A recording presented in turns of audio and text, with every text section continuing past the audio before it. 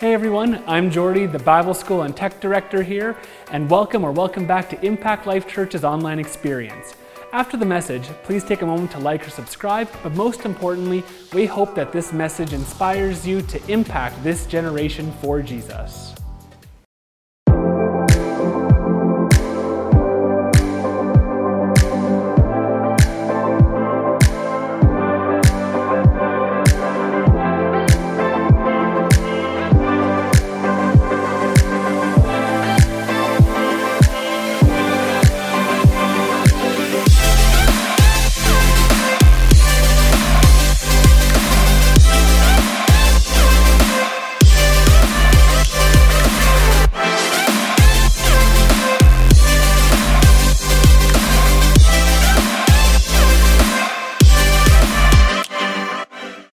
Amazing people. So Wendy's going to come and share, and then Mr. Barry will come right after and share the word with us. I guess you don't have to stand up here, they can see you. No, I do need this thing, so. Just to let you guys know, this is not in chronological order. I do not come after Herb and Shirley. Boy, you really can't see anything with these lights. I am old though, because as you notice, I come with a piece of paper. It's not on my phone. Probably because I don't know where my phone is. But,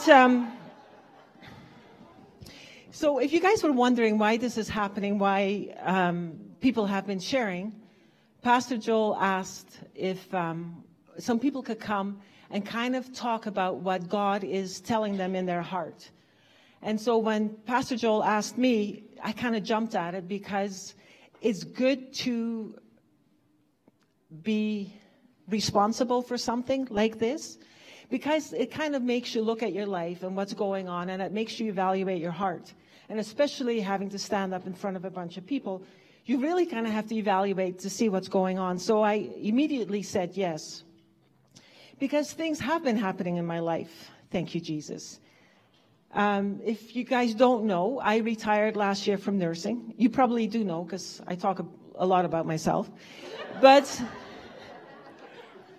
I had a great career in nursing. I loved it. I graduated in 1983 from psychiatric nursing and worked kind of part-time most of my life and did lots of things, saw lots of things, met lots of interesting people. I can honestly say that most of the time that I had to go to work, I was happy to go to work. I loved my job. I worked on the units for a while and really got a lot of experience. And then my dream came true. I ended up working in the community. This is in Edmonton. And to me, that was always my dream. Downtown Edmonton, hang out with the hoi polloi and, go for lunch. And so I worked on the crisis team, and I loved it. Lots of action. And then the cherry on the sundae was I was asked to participate in what was called PACT, Police and Crisis Team. So this is the first team in Alberta.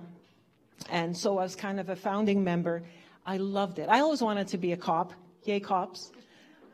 And so this is the closest thing to it. And so when we moved to Red Deer, when we decided to make the big move to belong to this church here, I kind of thought, okay, that's the cherry on the sundae. I'm done with nursing. And I went to Bible school, and in Bible school, I learned about boundaries from Pastor Laurie, and it was like a curtain opened. I got it. And especially when it comes to psychiatry, boundaries are a huge part of it. And so I decided to go back to nursing after Bible school because I wanted to put this into practice. And again, God has been very, very good to me in my career. Don't know if I always deserved it, but he always opened doors. I tend to be restless. And when things kind of got boring, another job would open up immediately. And so I worked in Emerge for a long time on the crisis team. And when that got boring, I ended up being the mental health navigator, which just means you're the liaison worker between Emerge and the community and mental health. It was a great job. But then you kind of know when seasons end, and I thought this season is ending. I need to do something else. While I still have energy, while I still have time, because in the back of my mind, I always thought God has something very, very specific for me to do, and I don't think this is it. So Freedom 55, here we go. And I retired. And I said to God, here I am, use me. And God said to me, nothing. Not a word. And I thought, what's going on? Because, I don't want to toot my own horn, but I have certain qualities and I'm capable. Why is God not using me? And so what I decided to do was, it sounds very religious, I decided to wait on the Lord. So as I'm waiting, I started watching Netflix and TV and started playing solitaire on my iPad and Sudoku games. And before you know it, I'm watching TV while playing Sudoku games. Feeling so incredibly frustrated and so like, what is going on? Going to bed thinking, tomorrow I'm not going to do this. Tomorrow I'm going to change my life. And then I would sit there the next day not knowing what to do. So I had no purpose, no direction, no motivation, and that's a horrible place to be in. I tend to get my self-worth from what I'm doing. I'm a doer. And here I had nothing to do. And then the other thing is, like, thank heavens there's church and there's things to do. But you kind of end up doing what other people want you to do. You help other people fulfill their goals. And there's nothing wrong with that. But I knew it's not my goals. I was convinced that there was something very specific for me to do. So I wasn't really getting anywhere. Getting more frustrated, more kind of resentful towards God. Like, why are you not using me? I have capabilities. And it wasn't until probably after Christmas sometime, Pastor Joel really started talking about connecting with God and the fact that people know of God and then there's people who know God. And I don't know why I never got this. In all my years of Christianity, and I decided to seek God. So rather than wait on him, I know it doesn't sound like it's a big difference, but it's a huge difference. So I decided to seek him. So I got rid of the Sudoku, got rid of Facebook, got rid of all these things, and started forming a relationship with God. And I'm not very good at relationships. I found that out. Well, you guys probably know that.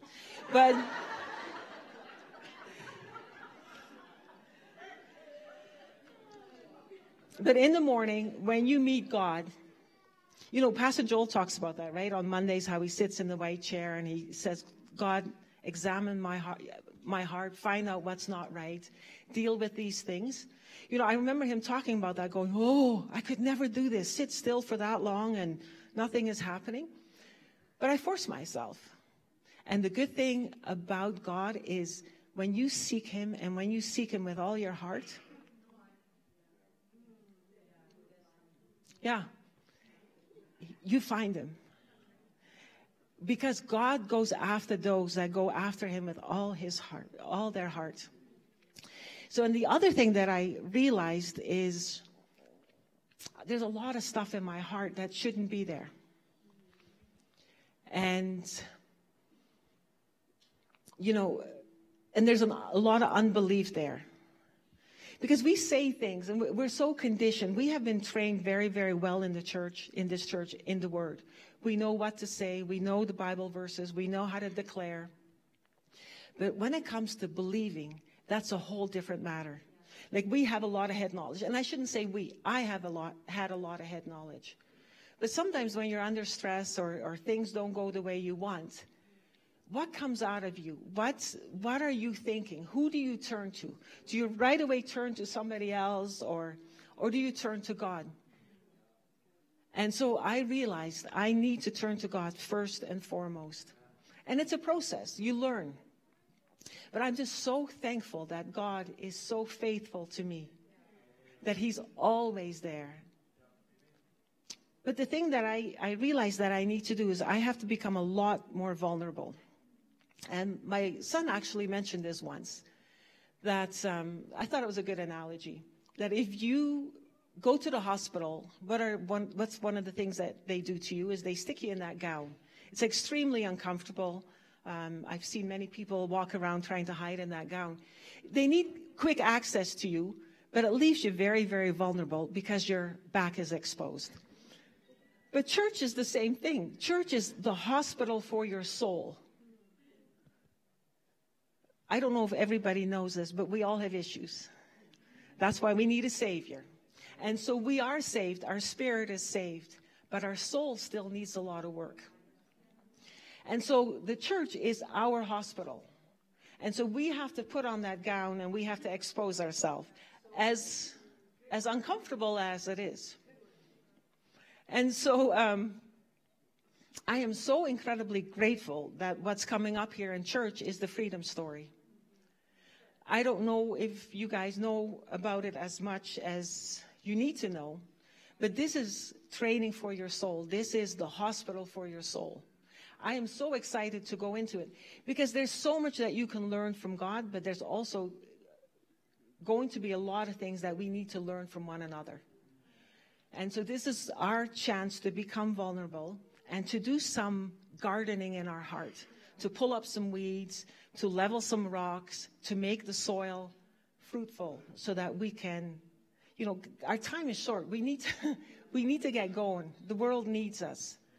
And so I'm so incredibly thankful for this opportunity, that Freedom Story, which I think is coming up at the end of September, that we can partake of it. So I encourage everybody, if there's things that you need to work on, because God says to go after him with all your heart. And I always kind of thought, how's that possible? But it is possible, because the thing is, the Holy Spirit is the one that draws you, right? So we have to be open to it. We have to be able to listen to him. When he talks to us and says, okay, there's some things that you need to work on, we have to be able to hear the Holy Spirit. And then he draws us to Jesus, and Jesus washes us and cleans our heart. And then he brings us to God, who forgives us and takes it out of our heart to never, ever be brought up again. And so to me, this Freedom Story is such an opportunity to go through this process and to learn and to enlarge our heart and to grow.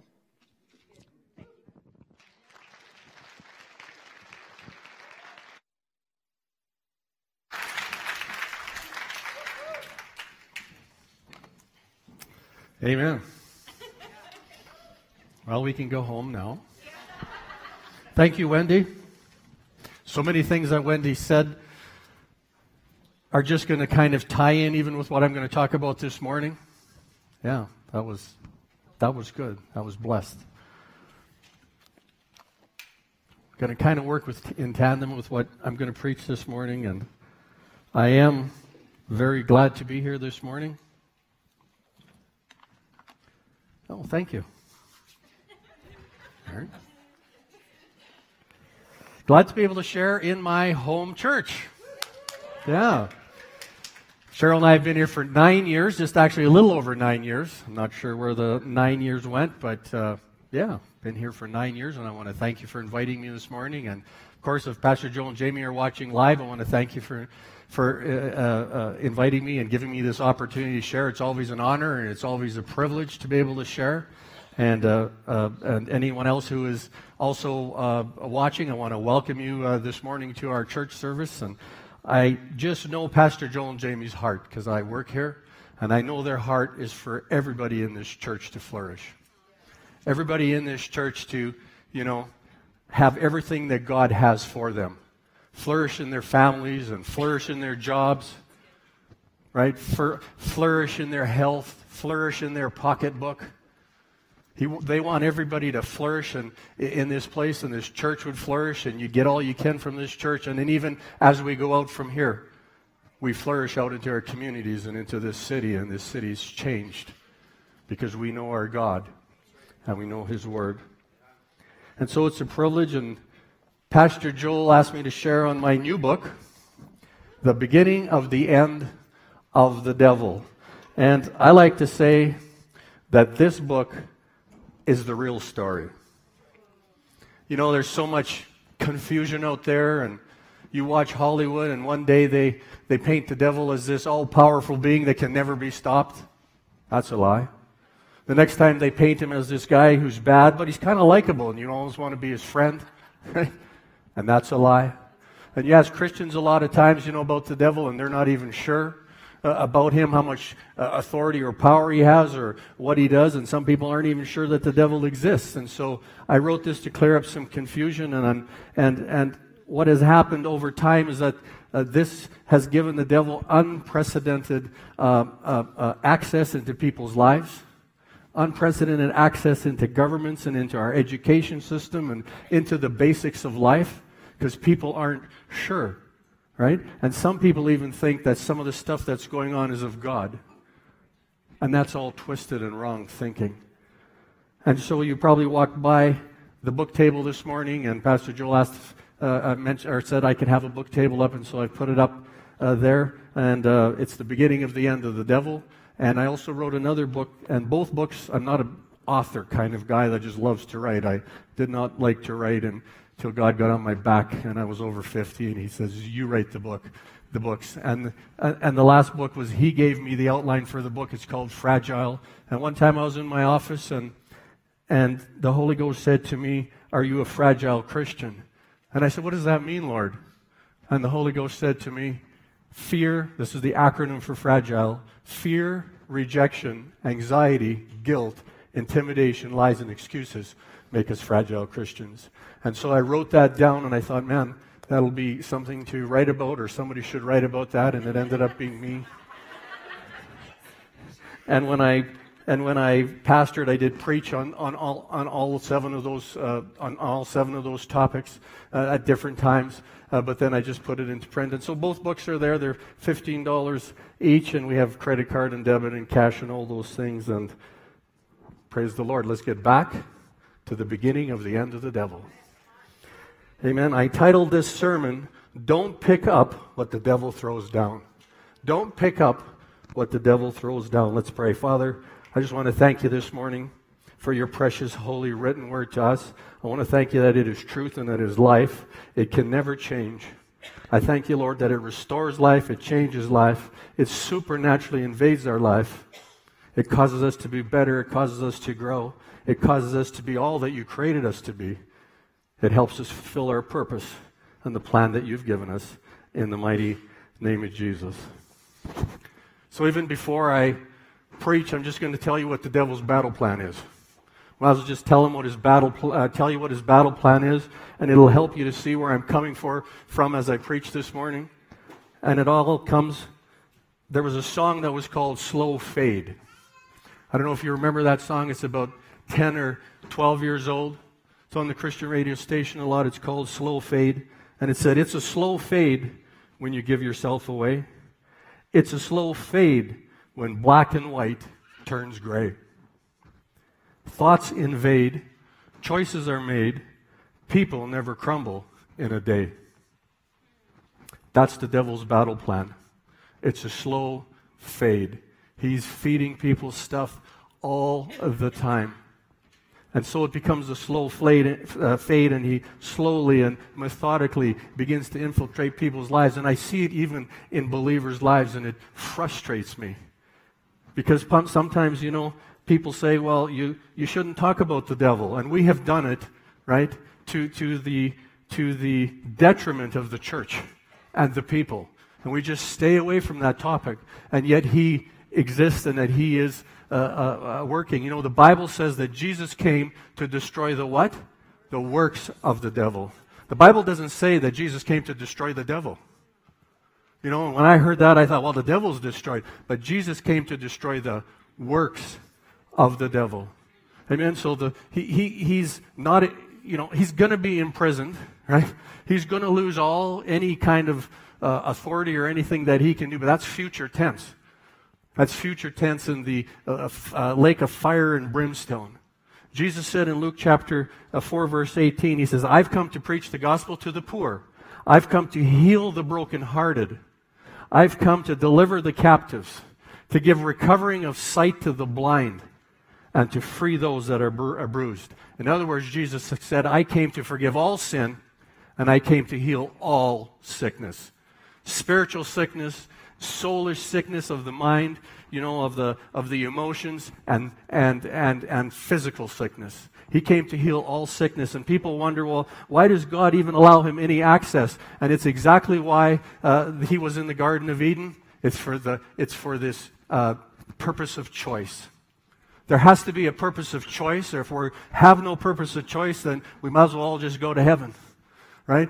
Because we're not going to win anybody else. Everybody just kind of becomes robotic, and we become robots, and we just all go into heaven because there's no power of choice. And just like in the Garden of Eden with Adam and Eve, right? They had a choice. Are they going to eat of this tree of the knowledge of good and evil, or are they not? And the devil gave them that choice. God said, don't do it. I don't even think it crossed their mind till the devil approached them and said, hey, did God really say? And once they ate of that, all of a sudden now we have tons of choices to make. We have choices to make every day, all the time, and all over the place. So what did Jesus really do? When you look at the Old Testament and you look at the New Testament, you realize that Jesus definitely limited any power that he had.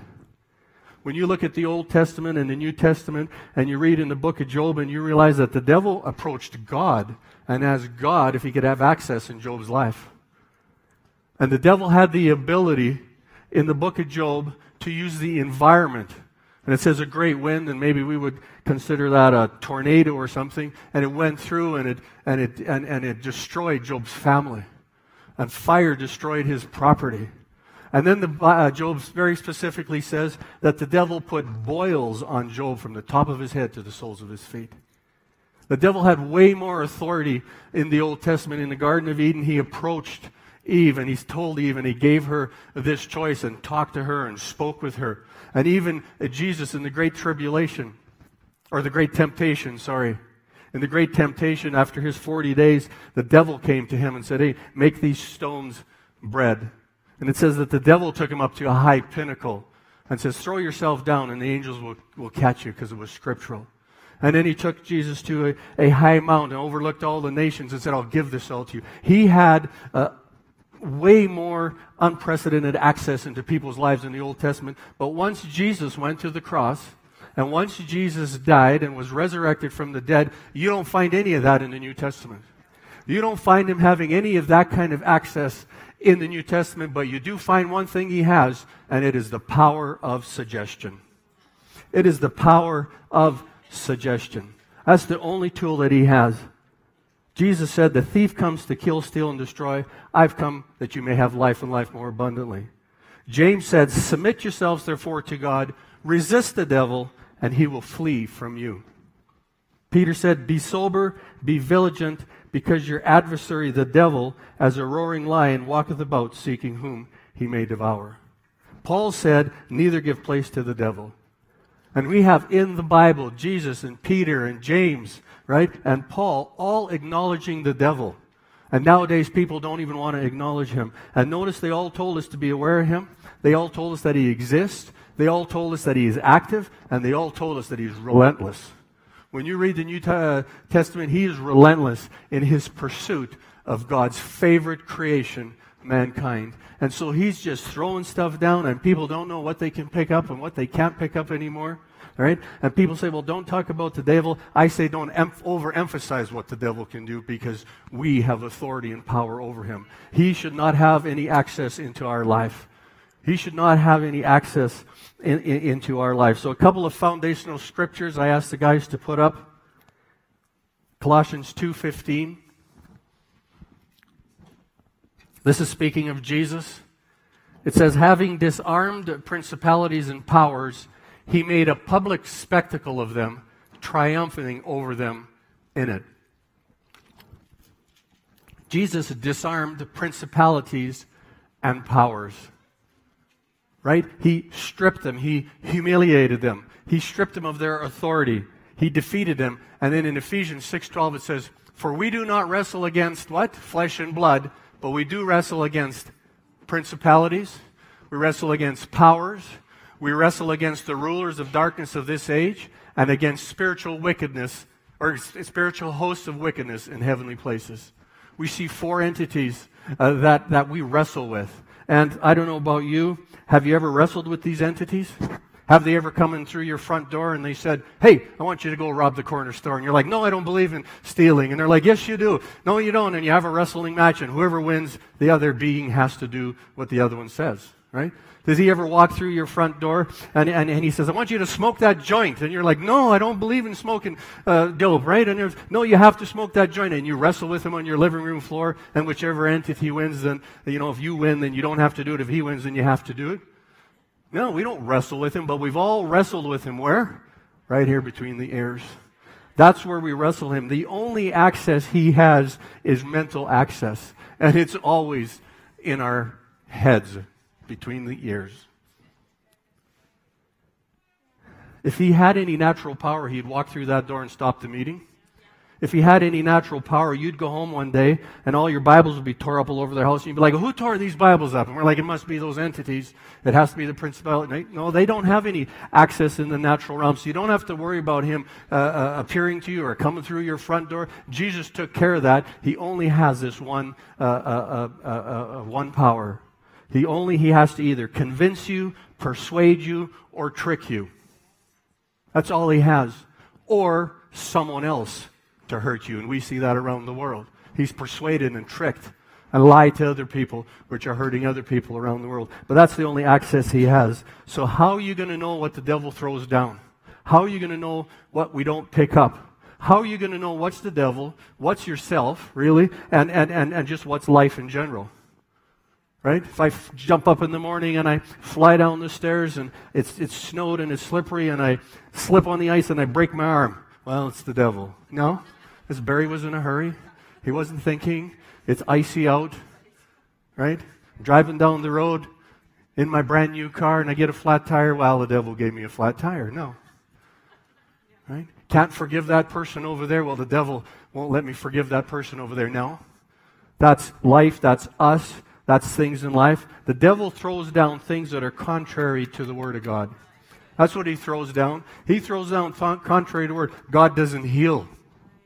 God doesn't heal everybody for sure. He probably won't heal you because look what you did last week. Right? That's the devil throwing stuff down. And you have to know that's the devil, and you have to be able to say, I will not receive that in the mighty name of Jesus. I will not receive that. That is not my God. Right? God doesn't love or like so-and-so more than someone else. But the devil will tell you that. Oh, look, well, how they're blessed. Well, you're not going to get that. God loves them more than you. It's funny how when I first got saved, and you even still struggle with it, God can save anybody in the whole world. Anybody who's worthy of salvation except me. I think I was just a little bit bad. Too bad for God, right? God can heal anybody in the whole world. Yes, people, can God heal? Yeah. God can heal anybody. Can he heal you? Well, I'm pretty sure he can. I don't know, because we're always leaning back on the lies that the devil told us. Everybody can get everything from God except me. And that's the devil throwing stuff down. Remember the devil in the Garden of Eden? Did God really say? Did God really say that? And so, how are you going to know? And I like what Pastor Joel's been preaching over and over and over again. Number one, you have to know God. And number two, you're going to have to know His Word. And you're going to have to know God, and you know His Word. And if you do, immediately when the devil throws something down, you're going to know. You're going to know there's something wrong with that. And you might not even be able to put your finger on it right away, but you just take a little time and you get in the Word and you'll find out that it was wrong. But you know in your spirit. So people are picking up stuff because they're not sure. And I'm like, don't even touch that. Don't touch that, because you are picking up stuff that the devil's throwing down and it's going to affect you. Right? Strange doctrines people are picking up. Right? People say, well, that fetus is not a child. That's wrong. Right? You should know instantly. If someone says that fetus is not a child, that is because you know your God, and you know the Word of God, and you know that our God always produces life. All the time. You should know that instantly. It shouldn't be a question. You shouldn't have to study about it and go see, whose side's right. You should know that the Bible is right all the time. You should, it's okay to lie a little bit here because it's for the greater good. You should know instantly that's wrong. You should know the Word of God, and you should know God and know what the devil's throwing down. And we have people who know God, but they don't know the Word. And I like to call them real super spiritual people. And a lot of times they're real close to God. They have a lot of good things. But you'll find sometimes they pick up something that's contrary to the Word of God. And they try and implement things that are contrary to the Word of God. And then you have people who know the Word, right, Wendy? And they don't know, right? They don't know God. And so they're like, you have to tithe or you're cursed. Right? And you're like, whoa, whoa, whoa. I know my God. My God's not cursing people. He's blessing people. If He asks you to do something, He's trying to get something to you. He's trying to get something to you. That's why He's asking you to do anything. And so you got to be careful. You got to have that perfect combination, because the devil is throwing stuff down 24/7. Well, as long as we're awake, I guess. He's throwing stuff down. And he's throwing stuff down through the TV, through the social media. He's throwing stuff down through teachers and through preachers and at work. Right? He's throwing stuff down through friends and news reporters. Right? Notice I slipped preachers in there. Right? Because he's throwing stuff down through everybody. And you know what people are trying to do? They're trying to combat him with one 30-minute or 45-minute Sunday morning message a week. And the statistics show that people only go to church roughly 2 times a month now. So we have 24 messages, and he's slapping stuff down, and that's why people are confused, and they're running sideways and strange, and they're not sure what's going on. If you don't know the heart of God and you don't know the Word of God, it becomes confusion. And my Bible says God is not the author of confusion. In 1 Corinthians chapter 14. So as soon as confusion sets in and all this stuff that you're not sure about, you need to stop and wait a minute. This is something trying to infiltrate me that is contrary to the Word of God. I think I got this statement up in the middle screen. What you believe is a result of what you think. What you believe, I got it even bigger. What you believe and what you feel are products of what you think. What you believe and what you feel are products of what you think. Remember the battle plan, right? The devil wants access to those thoughts slowly and methodically because it's a slow fade, right? Thoughts invade. Choices are made. People never crumble in a day. And so it's through your thinking, right? And people think, well, you know, feelings are kind of on the top of the pyramid nowadays. That's completely wrong, completely unscriptural. Right? And we'll look at that in a bit. But John chapter 13, verse 2.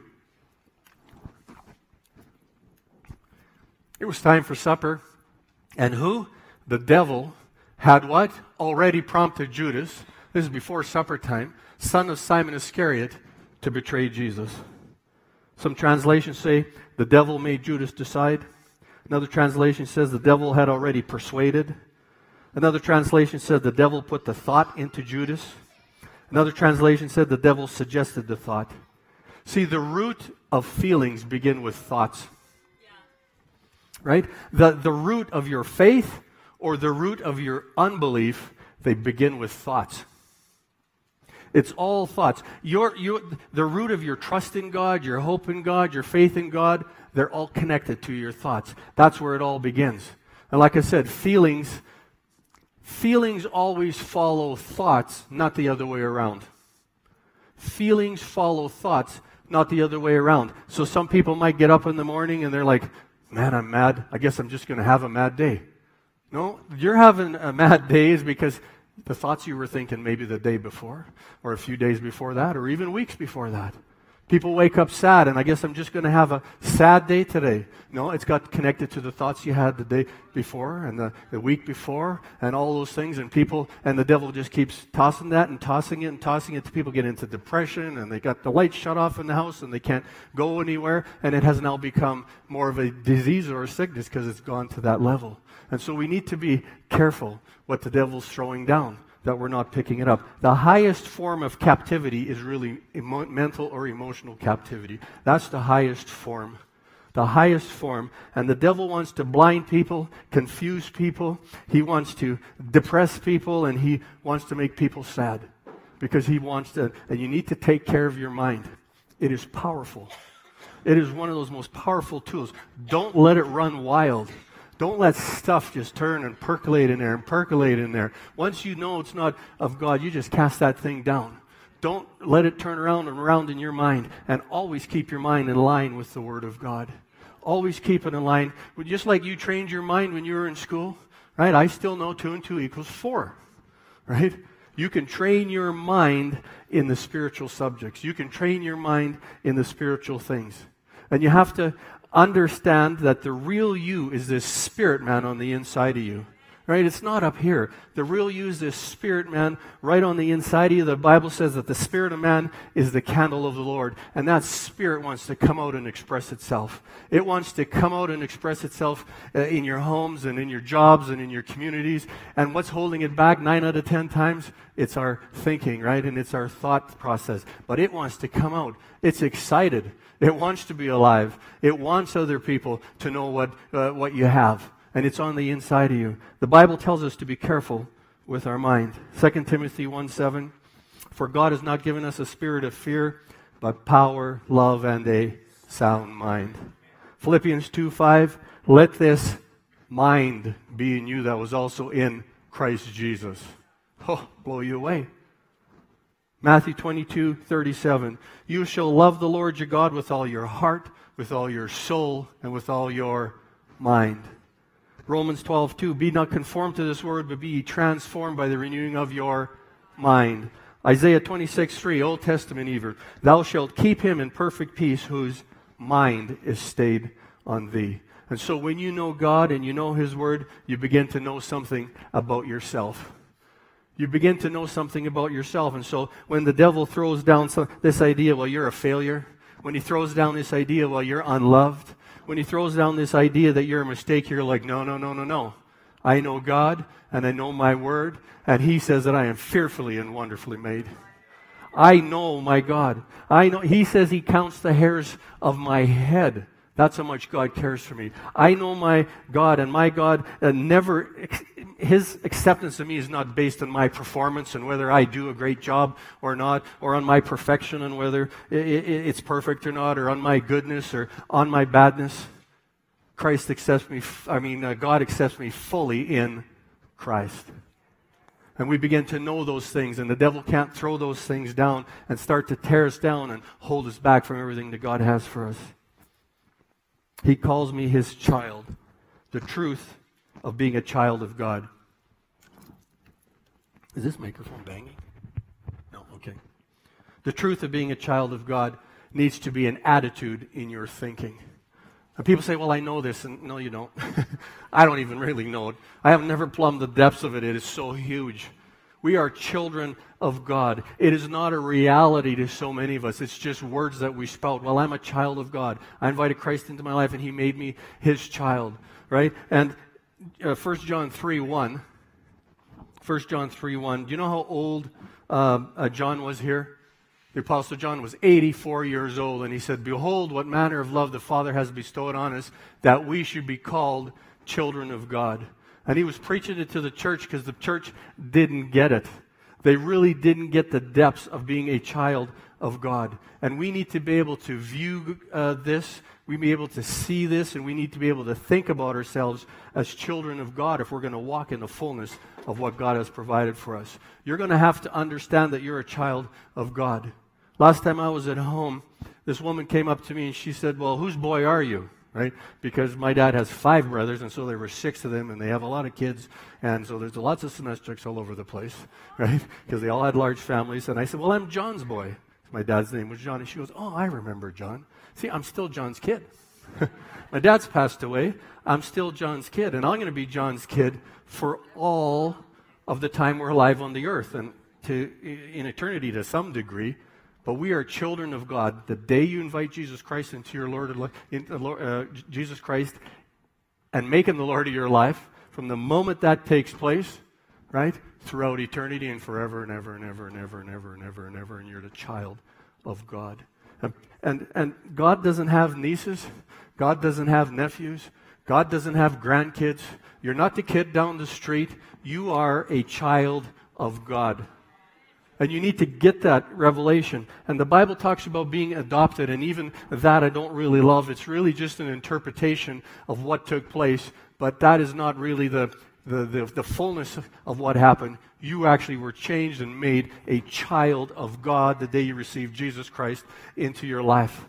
and your spirit man changed, and you became his child forever, now and forever and throughout eternity. And nothing can ever change that. People think, yeah, I know that, right? But you haven't plumbed the depths of that. That's why I believe Jesus said in John chapter 3, you must be born again. People always question that. That was a strange thing. And the devil always wants to cut that down. He wants to throw that, don't tell people that. No, I believe Jesus did that on purpose, because you must be born again. That which is born of flesh is flesh, Jesus said, and that which is born of spirit is spirit. And he began to separate those two things. He began to separate those things. Amen? Drive home that truth that the real you is a child of God. The real you, that which is born of flesh is flesh, that which is born of spirit is spirit. I wrote this down. That should be just as real to you as your natural birth. In fact, more real. It should be. I'm still working on it myself. It should be more real to you than you are born to biological parents, but now, the minute you receive Jesus Christ, you are a child of God. That should even be more real to you than your biological parents. And I know that's hard to grasp, and I know that's hard to understand, but nevertheless, it's true. It's definitely true. A supernatural event took place when you invited Jesus Christ into your life, and you've changed. It's supernatural. It is powerful. And God did that through Jesus Christ. And people say, where's that in the Bible? I think we put that scripture up, John 1:12. Nope. Oh. John chapter 1, verse 12. Let me know if it pops up. I like everybody to see these things.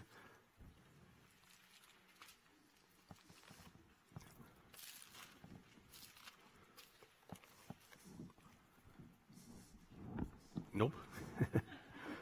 John chapter 1, verse 12. I'll read it from the King James. I'm not sure what translation I was going to use before.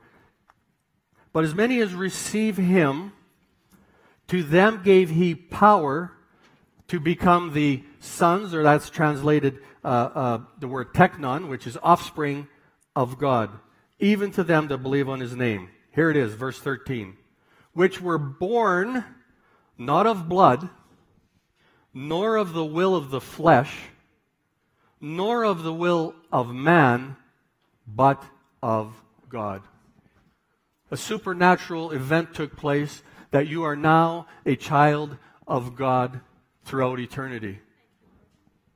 First, foremost, and forever. And when you begin to get that thinking straight in your thinking, right, in your attitude, right, all of a sudden the devil loses some leverage, doesn't he?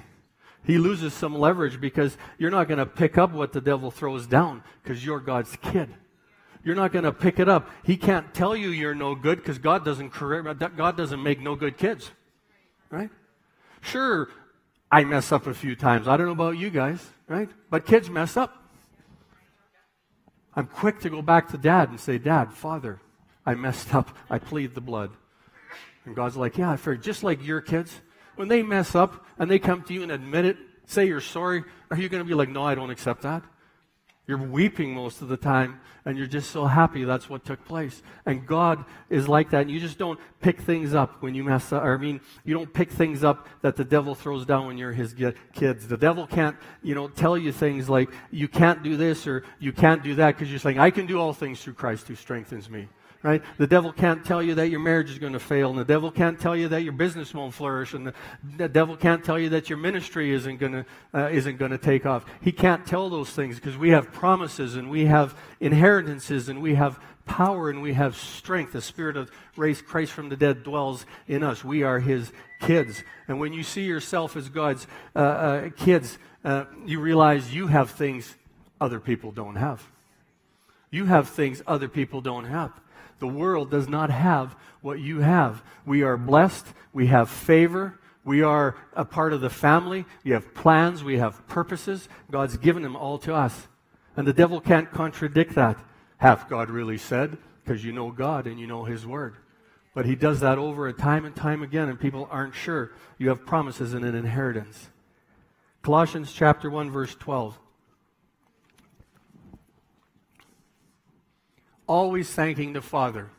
He has enabled you to share in the inheritance that belongs to his people who live in the light. Because you're family, you have a birthright. Because you're God's kid, you have a birthright and you have promises. And you have an attitude of mind that's different. Not because we're, better than anybody else, but we have this attitude because we're God's kid. And really, that's just step one. That's just step one, right? When you get into the Word and you know that you're a child of God and you look in the Word and you see the promises of God, what happens? Hope comes alive on the inside of you. Just like somebody gave that testimony last week. You have hope. You read about healing, you have hope. You read about financial security, you have hope. You read about a sound mind, you have hope. You read about joy and peace, you have hope. And that's where it all begins. And you take that right off the pages because you know God and you know you're his child and you know his word and you take that hope in you. And then the Bible says that hope can turn into faith. And that faith can reach out into the supernatural realm and draw that supernaturally right into you, and it takes place. Faith is the substance of things hoped for, the evidence of things not seen. And it's just that process, right? That hope. And the Bible says then, faith comes by hearing, and hearing the Word of God, and hearing the Word of God, and hearing the Word of God. And that hope begins to turn into faith, and then it just reaches out into the spiritual realm, and bang, supernatural things happen in your life. And that's how, that's how God intends for his children to operate. That's how God wants his children to be. And the devil tries to override that. Has God really said healing belongs to you? Has God really said a sound mind belongs to you? Oh, that's not for you. That's only for holy people. That's only for people who never, ever make any mistakes. And man, you guys are making mistakes. You're making mistakes. You did this and you did that. Right? And then he says, is that even interpreted properly? Right? That's a big one. And people get in there and they want to start playing around with all those interpretations and stuff. But if you know God and you know his word, you don't even want to mess with some of those interpretations because it's just head knowledge. It's just head knowledge that the devil's using people to twist things and just twist things and twist things. Your faith is required for the supernatural. Unbelief stops hope from turning into faith because you begin to doubt and you begin to say, I'm not sure. And you begin to say, is that really for me? Is that what God has for me? The Bible teaches that God gives us freely, God gives us without reluctance, and God gives us without reservation. Amen? God, this because you're his kid. That's the only reason, just like you gave your kids things just because they're your kids. You even didn't have to pay for them. You even didn't have to deserve them. Right? And it's the same thing with God. God gives wholeheartedly, willingly, and completely, and it's called the grace of God in the Bible. It's called his grace towards his kids. It's called his grace towards you. We obtain it by faith, we understand that, but it's his grace towards you, right? It's never conditional on doing something for God. It's only yours because you're his kid and you've made Jesus Christ the Lord of your life. And you're already seated together with him in heavenly places in Christ Jesus. And if you have to do something to get God to respond or answer your prayer, then guess what? It's not grace no more. If you have to jump up and down and say, God, I'm over here, look at me, I'm doing this and I'm doing that. I prayed like a month ago and it hasn't come to pass, right? Then it's not grace anymore. By the very definition of grace, it's not grace anymore. You can't do anything ever to receive the grace of God in your life. It's impossible. God had to give me an analogy to wrap my head around this. He had to give me an analogy to wrap my head around it. And he told me one time, imagine this circle here. There's a circle here. It's called the circle of grace. I imagine it has this little pony wall right around it, and it's a beautiful circle of grace, and in that circle of grace are all the promises of God. In that circle of grace is healing, sound mind. There's the scripture, as for me and my house will be saved, right? In this circle of grace is financial security, peace and joy. I mean, heaven's in the circle of grace. Everything you can find in the Word of God is in this circle of grace. And here's Barry. He's going through life. It's January the 2nd, 1993. I'm in Thompson, Manitoba, working on the railway. And I'm watching this guy on TV tell me that Jesus could come back any moment. And he says, say that prayer. And I say that prayer, and I know something's changed on the inside of me. Immediately, God picks you up and drops you into the middle of this circle of grace. You're His kid now, and it's all right there. It's all right there wrapped around you. And if you're like me, I crawled right back out of there. And I went back over here, and I just tried to be better Barry. I just try not to fight so much. I'm going to try not to smoke, right? I'm not going to drink anymore. I'm not going to be doing all these things anymore. I'm just going to be better. And then life comes, and you're going to church, and life comes, and something whacks you on the side, and you look over there, and there's what you need. It's right there in that pool of grace. And you're like, Lord, please. It's a promise in your word. And we begin to pray, and we begin to ask God for that. And we begin to ask God, I need that healing. I need that financial security. I need some peace in my life, Lord. I need some peace in my life, and I know it's a promise of God, and I know it's in the circle of grace. And God's like, Barry, go back in the pool. It belongs to you. Don't be asking me for it. I've already given it to you. It's right there at your fingertips. It's yours. You know what's happening when you're losing it? It's the devil that's out here that's sticking his hand in there, and he's trying to steal your healing. He's trying to steal your finances. He's trying to steal your peace. He's trying to steal stuff. You got to wrap his knuckles. You got to be like, that's mine. You cannot touch that. I am a child of God. This belongs to me, and I'm taking it everywhere I go. And you have no right to stick your hands in there and try and take it away from me. And that's the grace of God. And that's the truth of God's grace. Christians don't get out of the pool. We all get out of the pool and we start asking God for things that already belong to us. Don't get out of the pool. Get back in the pool.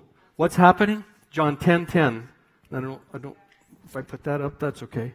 The thief's purpose is to steal and kill and destroy. My purpose is to give them a rich and satisfying life. Wrap the devil's knuckles. Just wrap him and say, that belongs to me. And he's going to try and steal it. He's going to send the world system to try and steal it from you. Max that credit card out. He's going to take, even friends sometimes come to try and steal your peace and steal your joy and steal your sound. That's the enemy or the world system trying to do that. Health belongs to you, right? All these things belong to you. When I was a kid, I got a bicycle. I remember the McLeod store. We lived 3 houses behind. I used to go to the McLeod store and look at this bicycle, and one day Dad bought me that bicycle. It was this big. I seen it years later. It was only that big, but it was big. I could barely reach the pedals. And that was my bike because my dad bought it for me. And nobody else was going to take that bike. I might borrow it for you, and I'll just want to watch. Don't go past the end of the block because I want to see where you are. But when I go to bed at night, that bike belongs to me. It's going to be in my yard. When I go to bed, it's going to be there. When I wake up, it's going to be there because my dad bought me that bike. And no one's just going to take that bike. It belongs to me. And that's the attitude you need about the pool of grace. It belongs to you. It's not arrogant. It's not, I don't care if people think I'm arrogant because I believe in financial security. I don't care if people think I'm arrogant because I believe everybody should be healed.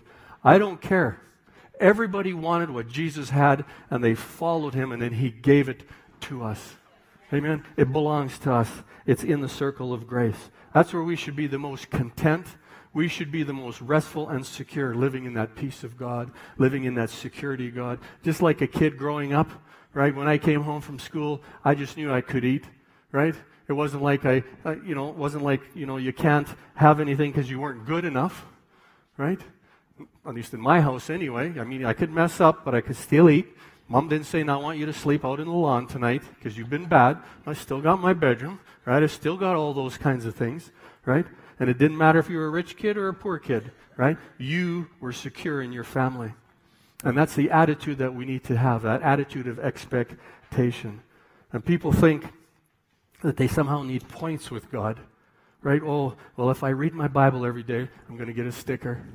And if I pray every day, I'm going to get another sticker, right? And if I attend church and I tithe, I'm going to get a few more stickers. And when I have enough stickers, God's going to answer that prayer. And that's such a misconception. That's such a wrong thinking.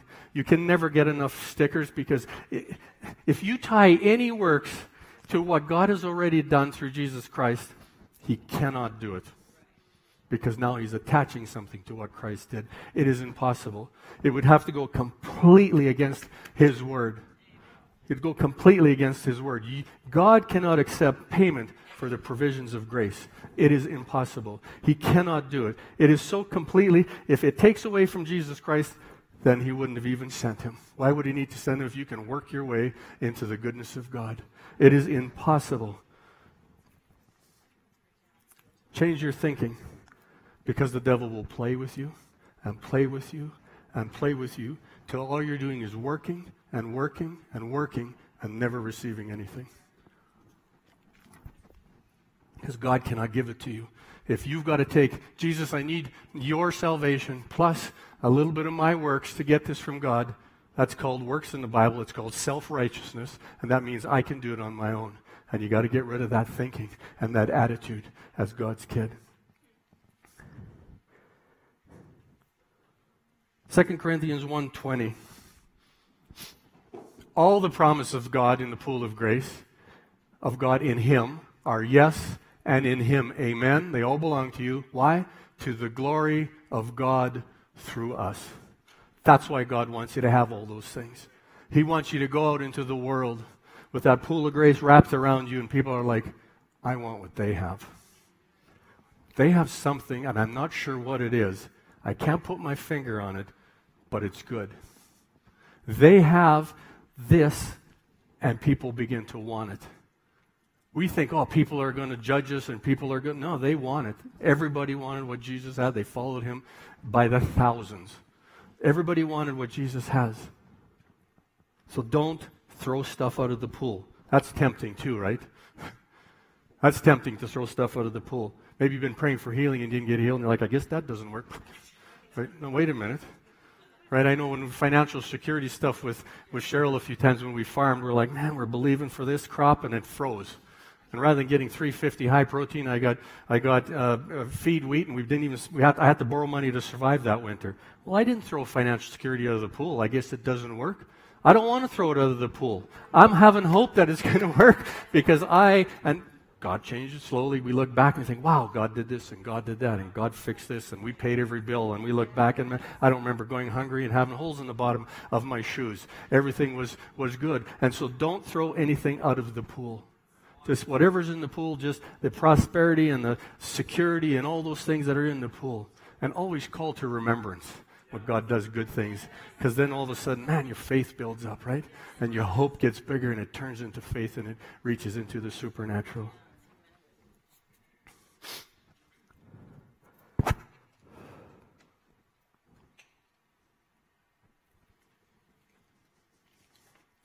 You can overrule the power of suggestion when you know the truth, and you begin to develop your truth, and you begin to get to know God. His goodness overrides people's prejudices. His goodness overrides our misunderstandings. His goodness just overrides everything. And you have authority over the devil. The subtitle of this book is Overcoming the Enemy's Tactics. And that's really, really what I want everybody to know. I know Pastor Joel and Jamie want people to know that they don't want the devil to have access into people's lives because of the way they think and get twisted and get things and accept things that aren't true. And you know, this morning I'd love to have a prayer line. And I'd love to have a prayer line, and I'd start here, and I'd lay hands on everybody, and we would believe by faith together that the devil wouldn't bother you anymore.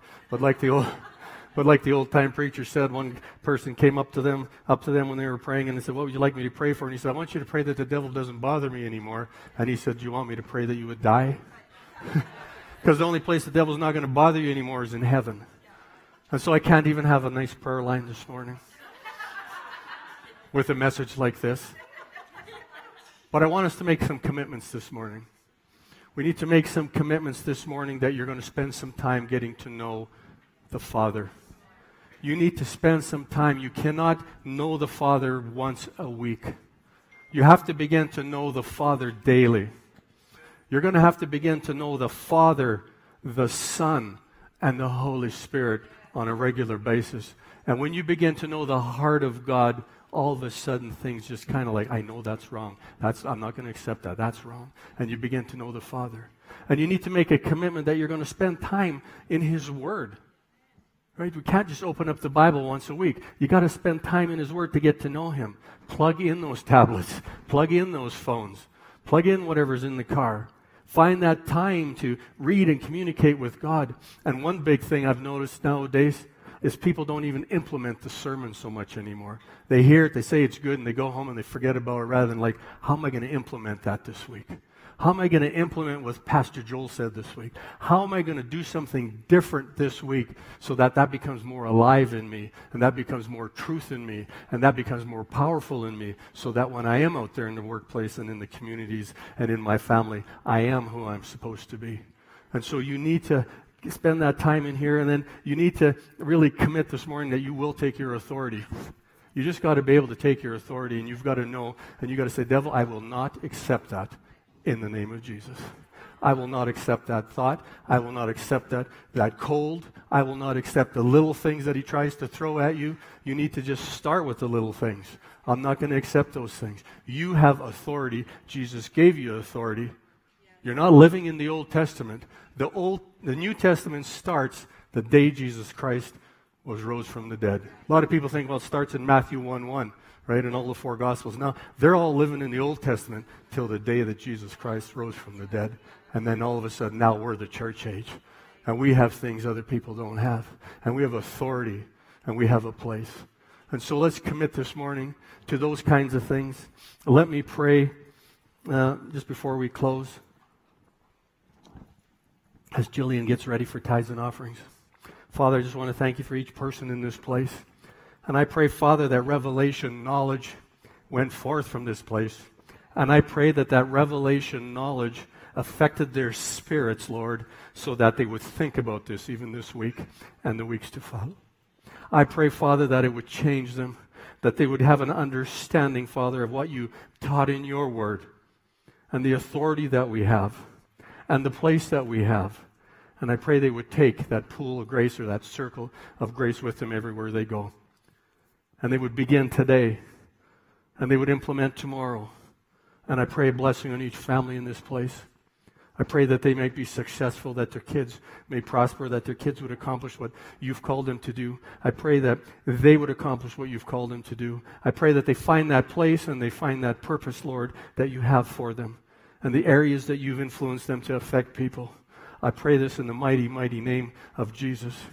I pray this with authority over any demonic forces that would attempt to disrupt them in the name of Jesus, and we bind them. They cannot have any influence in the name of Jesus. And I pray they would take their own authority from this day forward. In Jesus' name, amen and amen.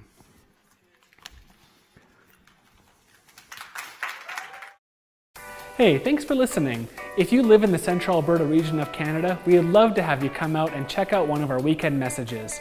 For more info on all of our directions, service times, and children's programs, visit our website at impactlife.ca. That's impactlife.ca.